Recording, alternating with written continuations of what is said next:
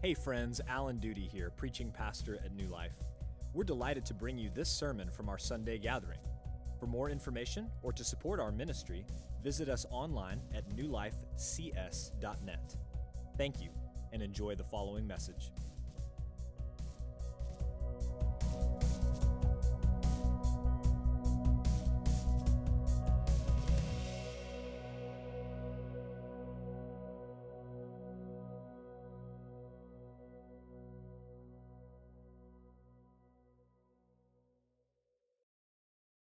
We are in the middle of a short series that we've called Imitate Me, which comes from Paul's command to the Corinthians in 1 Corinthians 11:1, where he says, "Be imitators of me as I am of Christ." God has given us human role models and teachers so that as we learn to imitate them, we end up looking more and more like Christ, whom they are seeking to imitate. And in the first 2 weeks, we were encouraged to exhort like Barnabas and then to evangelize like Paul. This morning, we're going to be encouraged to disciple like Priscilla and Aquila. And we need that encouragement because many professing Christians are not discipling anyone, and they never have. I want you to take a look at what we know as the Great Commission in Matthew chapter 28. And Jesus came and said to them, "All authority in heaven and on earth has been given to me. Go therefore and make disciples of all nations, baptizing them in the name of the Father and of the Son and of the Holy Spirit, teaching them to observe all that I have commanded you. And behold, I am with you always to the end of the age." Many Christians know the Great Commission, but they seem to understand it incorrectly. What Jesus commands is go therefore and make disciples. But what many Christians seem to understand it to say is go therefore and be disciples. Of course, we must be disciples in order to make disciples. You cannot show someone else the way unless you are on the way or unless you know the way. So we must be disciples in order to make disciples. But again, Jesus' command is not go therefore and be disciples. His command is go therefore and make disciples. But from what I've seen over the past couple of decades, many professing Christians aren't doing that. We are not making disciples. And I think that the primary reason we're not making disciples is because no one ever discipled us. If I were to ask right now, how many of you had a more mature Christian pour into you with the intention of helping you to know how to follow Jesus? My guess from my experience would be that there would be very few hands raised in this room. So my hope this morning is that God would use Priscilla and Aquila, their example, to give us a vision for discipling. And that this sermon would spur us on, whether that means continuing what you've been doing for years in making disciples, or whether that means getting started and making disciples for the very first time. Last week, Pastor Cody preached the end of Acts chapter 17, where Paul proclaimed the good news to the city of Athens. And I'm going to pick up right where he left off in Acts 18, 1 through 4. Take a look at the screen. Luke says, "After this, Paul left Athens and went to Corinth. And he found a Jew named Aquila, a native of Pontus, recently come from Italy with his wife Priscilla, because Claudius had commanded all the Jews to leave Rome. And he went to see them, and because he was of the same trade, he stayed with them and worked, for they were tent makers by trade. And he reasoned in the synagogue every Sabbath and tried to persuade Jews and Greeks."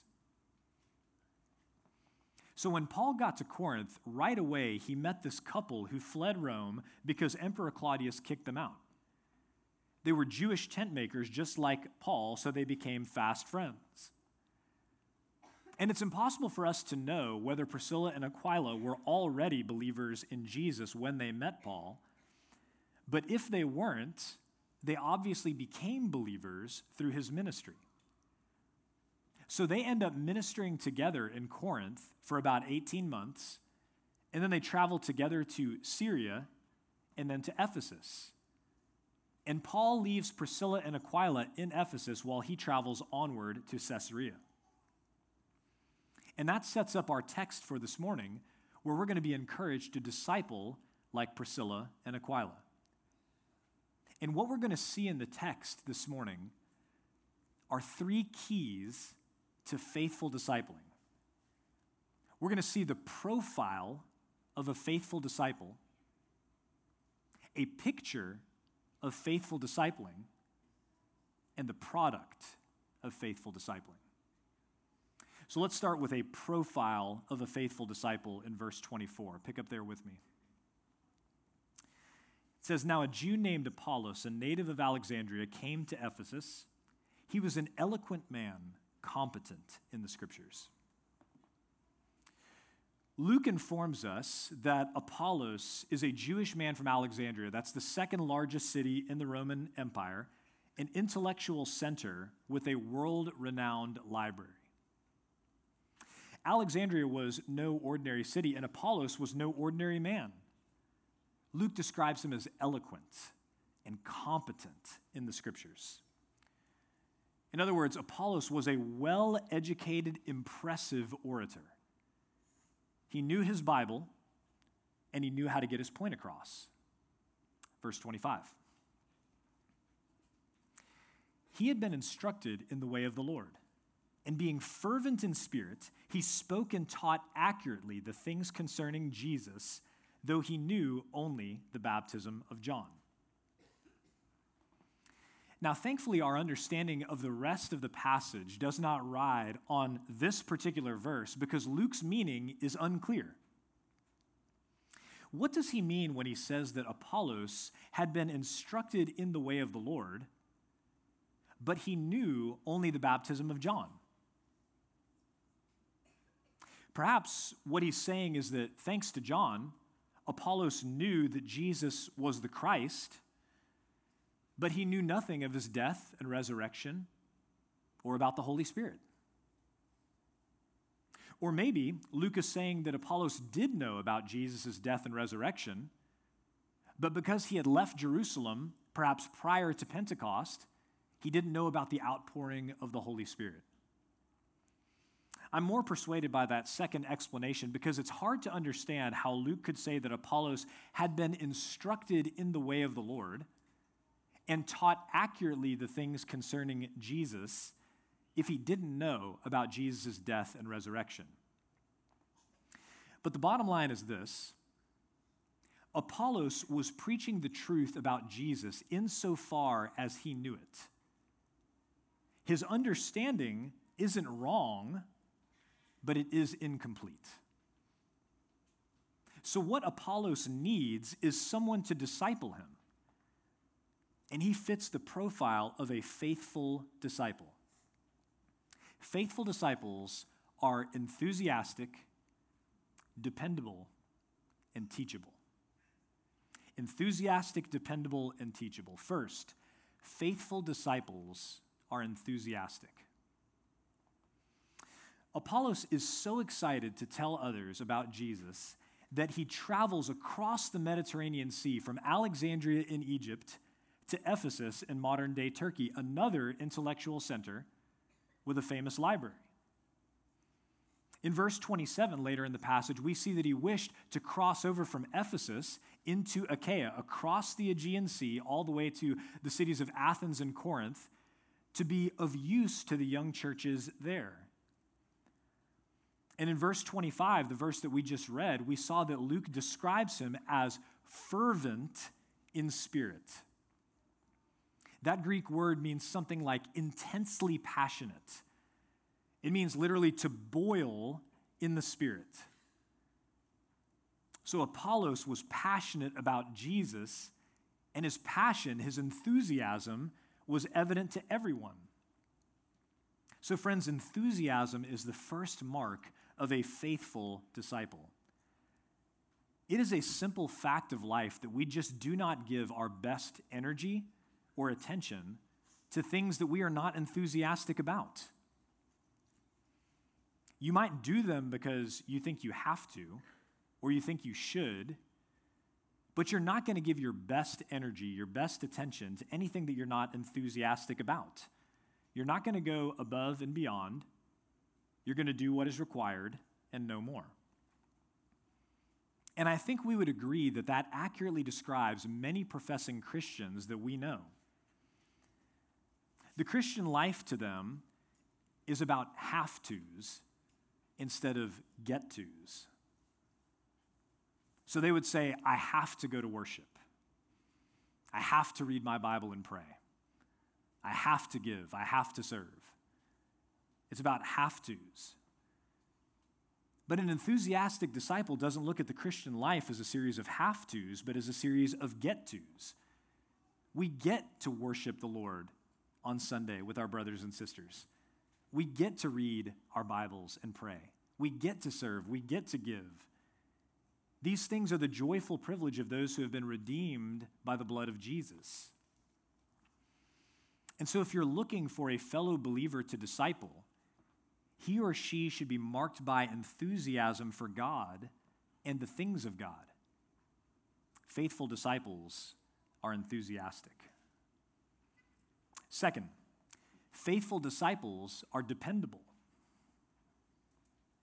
Nobody is born with innate knowledge of the Bible. You have to work to become competent in the Scriptures. And Apollos put in that work. Now, in God's providence, Apollos was from Alexandria, and he had a world-renowned library in his backyard, a library that would have had one or more copies of the Septuagint, the Greek translation of the Old Testament that had been produced right there in that city some 200 years earlier. He had access to that. But he didn't take that for granted. Apollos poured himself into learning the Scriptures until he was competent in them and he could teach them accurately. He was dependable. Brothers and sisters, some believers are enthusiastic, but they are not dependable. They don't study the Word like they should. They don't show up when you expect them to. You simply cannot count on them. And because you can't count on them, they are not a wise investment. Every person in this room, from the objectively busiest to the objectively least busy, has limited time, energy, and resources. And because that's true, we have to be very careful about how we invest our limited time, energy, and resources. Apollos was dependable as well as enthusiastic. And that's the second mark of a faithful disciple. They're dependable. Third, faithful disciples are teachable. In the next verse, verse 26, Priscilla and Aquila pull Apollos aside to explain the way of God more accurately to him. And Luke clearly implies that Apollos listened and applied what they taught him. Now, Apollos could have rejected their help. He might have said, "Who are you? What right do you have to teach me anything? You see all these people? They're coming to hear me teach. Why should I listen to you?" But that would have been very foolish. Priscilla and Aquila were discipled by the Apostle Paul. They had much to teach. They had a fruitful ministry for years right alongside the Apostle Paul, so rejecting their help would have been very foolish. Thankfully, though, Apollos doesn't do that. He humbly listens to them, and he made changes to his teaching based on what they shared. Apollos was teachable. Friends, some believers are enthusiastic about Jesus and they're also dependable, but they aren't teachable. They're unwilling to humbly listen and accept correction concerning what they believe or their lifestyle or the choices that they're making. I want to remind you of Proverbs 18:2. Take a look at the screen. A fool takes no pleasure in understanding, but only in expressing his opinion. Sadly, I've attempted to disciple many people over the years who fit this description. They were enthusiastic. They were excited about Jesus and the things of God. They were dependable. They never missed a meeting with me. But they weren't teachable.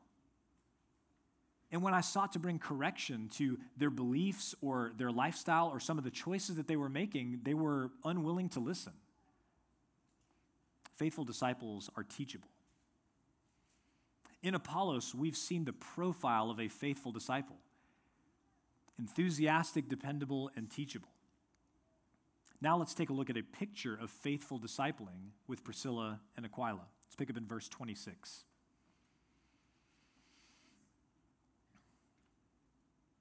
Apollos began to speak boldly in the synagogue. But when Priscilla and Aquila heard him, they took him and explained to him the way of God more accurately. In this verse, Apollos' enthusiasm and dependability and teachability are all on display. But the focus of this verse is really on the two disciplers, Priscilla and Aquila. And I want to share a few observations with you before we move into this picture of faithful discipling. The first thing I want you to note is that Priscilla and Aquila were discipled by Paul. So it should come as no surprise to us that they disciple others in the exact same way that they were discipled. Where are they in this moment? In the synagogue, the very place where Paul first went in every city that had one, because he was seeking to build bridges with people who shared his background and his context. So Priscilla and Aquila, they know what to do because they've been discipled by Paul. They go to the synagogue and they're looking for people who are open to hearing the message about Jesus. The second thing I want you to note is that Priscilla and Aquila ministered together. Because many of us are familiar with Titus 2, and the commands for older men to teach younger men and older women to teach younger women, a lot of us don't really have much of a category for husbands and wives ministering side by side.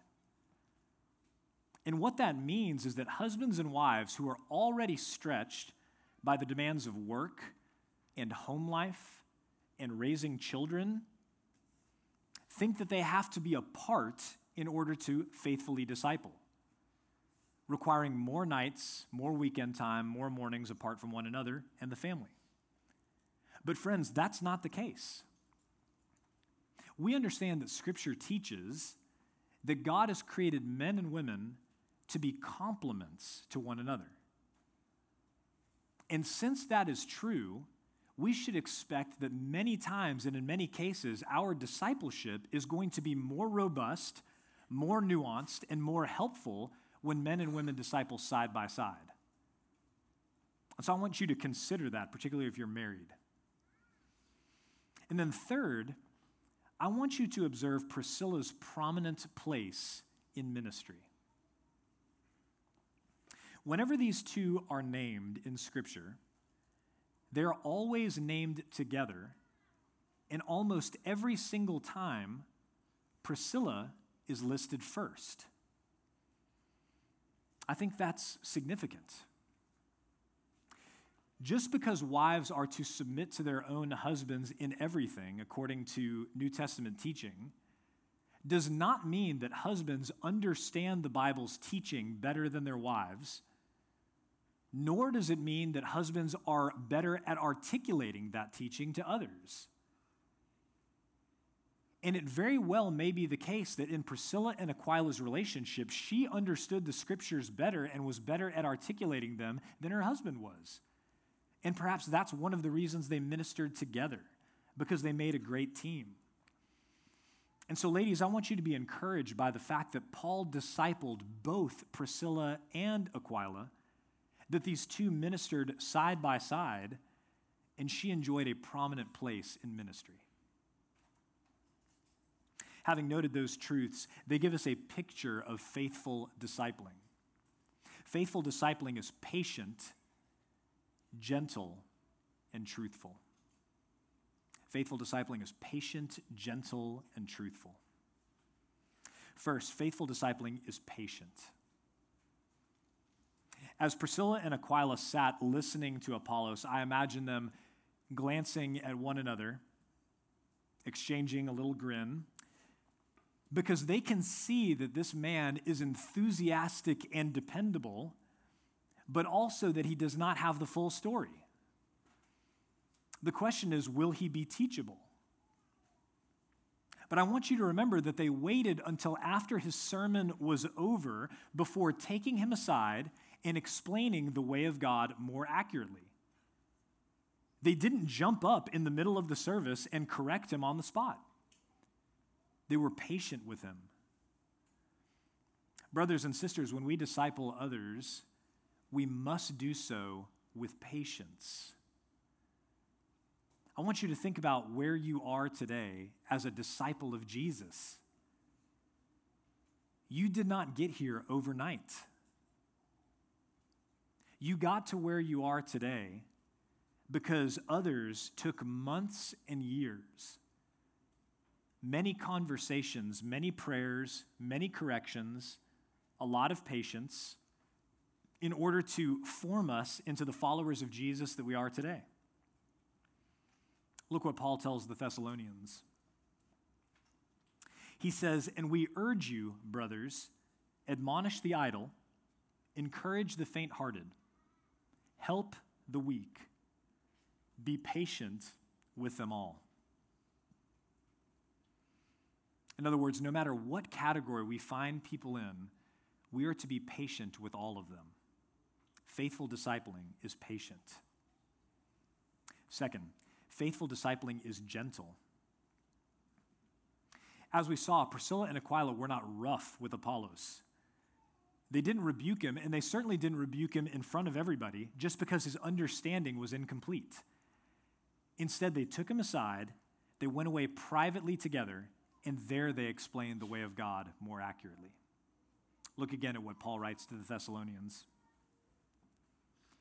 "But we were gentle among you, like a nursing mother taking care of her own children." That's how Paul described his ministry to the Thessalonians. Gentle, like a nursing mother. But friends, that kind of discipleship has not been modeled well for us over the past couple of decades. We've had preachers and teachers yelling at us from the stage. We've had others talking down to us, their words dripping with condescension. We live in the midst of a culture where people can't even have a civil dialogue about any subject where there might be disagreement. We have not been discipled to be gentle by the church or the world. What a contrast to Jesus, who described himself as gentle and lowly. Faithful discipling is gentle. And then third and finally, faithful discipling is truthful. Sometimes we can be patient and gentle at the expense of truth. But not Priscilla and Aquila. They were patient and gentle, but they also held fast to the truth. They knew they had to correct Apollos' incomplete understanding by explaining the way of God more accurately. And by doing this, they were simply imitating Paul, the one who discipled them. Take a look at Acts chapter 20. Paul, as he's talking to the Ephesian elders, says, "I did not shrink from declaring to you anything that was profitable. and teaching you in public and from house to house, testifying both to Jews and to Greeks of repentance toward God and of faith in our Lord Jesus Christ. You see, in his ministry, Paul was always truthful. He told the truth even when it was hard, even when it resulted in opposition, even when it resulted in persecution. And so I think it's very important for us to remember that it is not love, it is selfishness and fear of rejection that keeps us from speaking the truth to others when they need to hear it.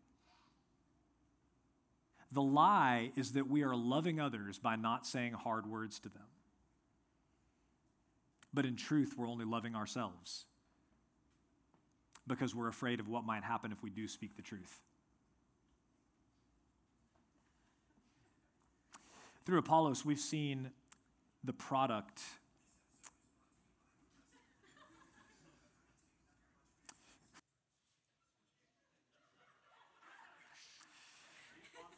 David, all things are supposed to be done decently and in order, brother, so if your machine has a word, it's going to have to wait. Through Apollos, we've seen the profile of a faithful disciple. Enthusiastic, dependable, and teachable. Through Priscilla and Aquila, we've seen a picture of faithful discipling. Gentle, patient, and truthful. So let's conclude now with the product of faithful discipling. Let's pick up in verse 27. And when he wished to cross to Achaia, the brothers encouraged him and wrote to the disciples to welcome him. When he arrived, he greatly helped those who through grace had believed, for he powerfully refuted the Jews in public, showing by the scriptures that the Christ was Jesus. In these last two verses, we see the product of faithful discipling. And the product of faithful discipling is that Apollos was equipped, eager, and encouraged. First, faithful disciples are equipped. As a result of their faithful discipling, Apollos understood the way of God more accurately. He was equipped to preach the whole gospel and to obey everything that Jesus had commanded.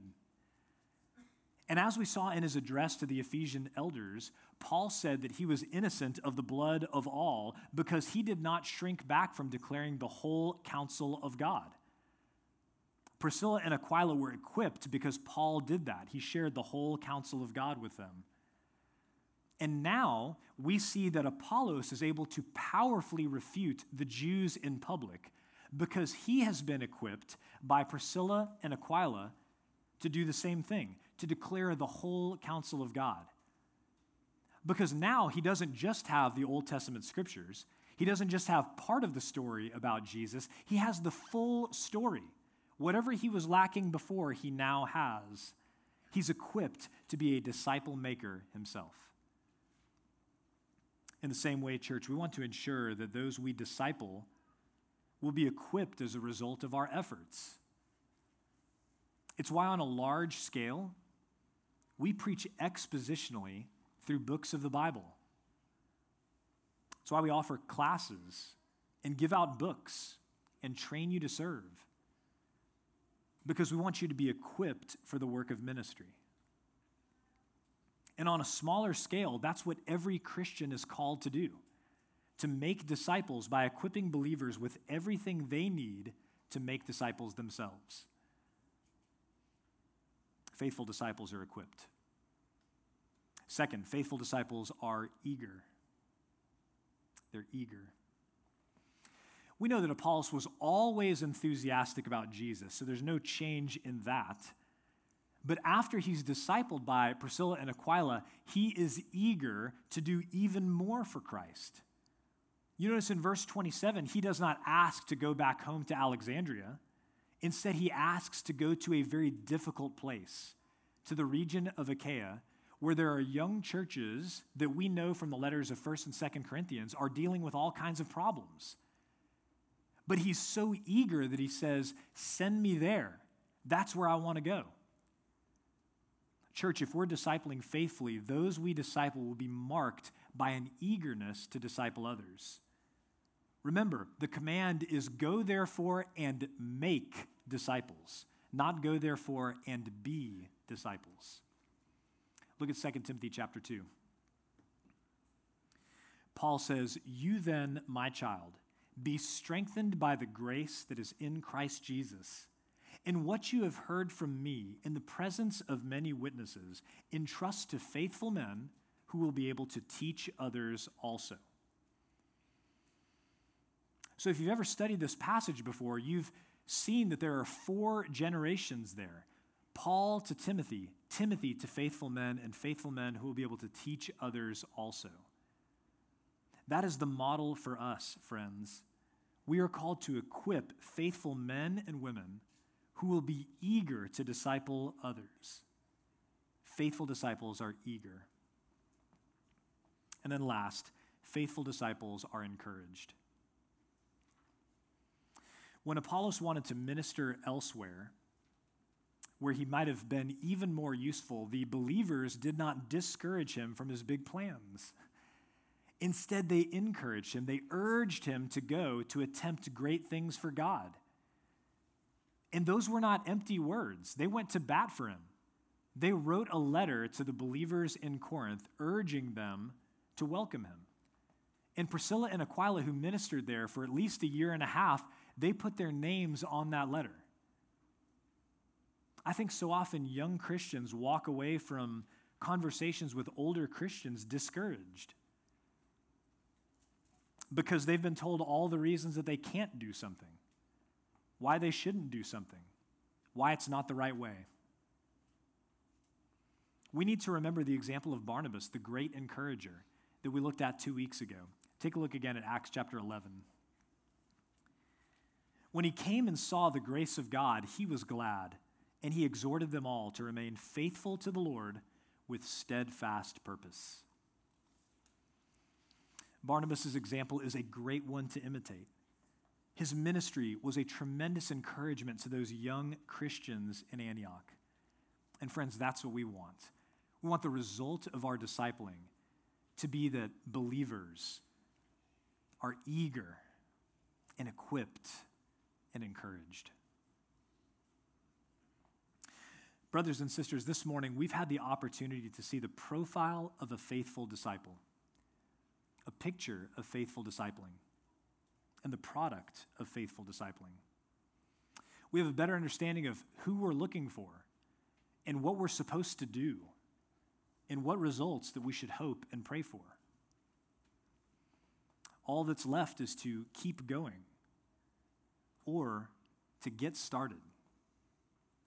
And I think that's where a lot of us are stuck. We know that we're called to make disciples, but we're intimidated, and we don't know where to begin. So I want you to consider a few resources that we've made available in the lobby for you for free, and I hope that all of them get taken. The first is a little booklet that we wrote called Cultivate, Get Equipped, Make Disciples. It's a short primer with concrete suggestions for getting started in discipleship if you've never discipled anybody in your life. So pick that up if that's you. If you've been discipling, or if you just like words from a wiser person, this book by Mark Dever is called Discipling, How to Help Others Follow Jesus. It's more of a feature-length treatment on the topic that will give you more suggestions to get started, yes, but to keep going if you've been doing that for some time. But you might be in that category that I described before, and you've been thinking, how can I find someone to disciple me? I commend this book called How Can I Find Someone to Disciple Me? So if that's you, pick this little blue book up, and it will give you instructions for that. Church, Jesus has commanded us to make disciples, and we are never going to be perfect at that. Do not let the perfect be the enemy of the good. And remember that in the Great Commission, some of the most encouraging words there are these: and behold, I am with you always to the very end of the age. Praise God, what a great encouragement. And if you're here today and you're not yet following Jesus, I hope that this sermon has raised some questions for you. Why in the world would these people spend an entire morning talking about how to help others follow a man who supposedly lived 2,000 years ago? What does that have to do with anything? Well, friends, you have to understand that Jesus did not come to start a new religion. Christianity is not a religion in the traditional sense. Jesus did not come set up a new system of sacrifices, a new list of things to do, a new way to try harder, to do better, to hopefully end up right with God. Instead, he came and he said, I am the way, the truth, and the life. No one comes to the Father except through me. So he didn't come to give us a list of things to do. He came to do all that was necessary. He said, I didn't come to abolish the law. I came to fulfill it. That's why Jesus came. God had given us his perfect law, but every one of us had broken it time and time again in our lives. But not Jesus. He was tempted in every way, and yet was without sin. And he came and he laid down his life on the cross and took it up again on the third day, so that anyone who trusts in him, who repents of their sin and puts their faith in him and his finished work in his life, death, and resurrection, would be forgiven and adopted into his family and granted eternal life. And so what Jesus is asking of you this morning is not try harder to become a better person. Jesus looks to you this morning and says, come, follow me. And if you want to know how to do that, that's exactly why we're here. We're here to help you understand what it means to follow Jesus and to imitate us as we seek to imitate him. Let's pray.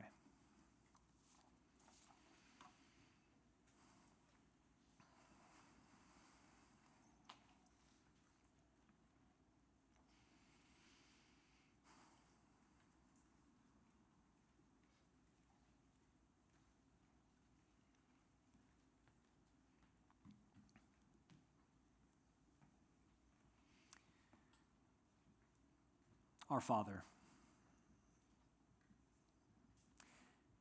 we thank you for giving us godly examples to follow. People like Priscilla and Aquila,